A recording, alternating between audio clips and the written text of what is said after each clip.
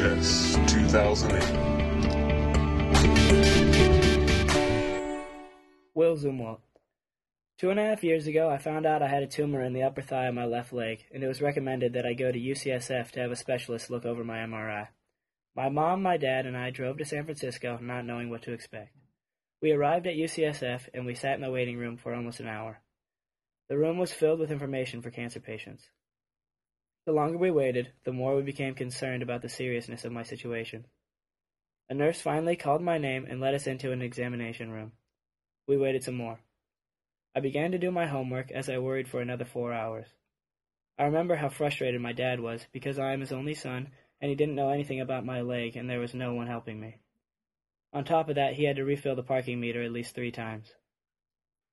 Finally, the doctor came in and I could sense right away that I wasn't going to be able to relate to him. He was chubby with glasses and he had braces. He went on to tell us about how his wife was an orthodontist, as if I was there to learn about him. He quickly glanced at my MRI and said, "Yep, that's what it is. There really isn't anything you can do about it." My mom asked if there was another specialist that we should check with, or anything that we should be concerned with in future. And he just replied flippantly, "No, at least you don't have cancer or have to lose a leg. There are a lot of people out there with a lot worse than you."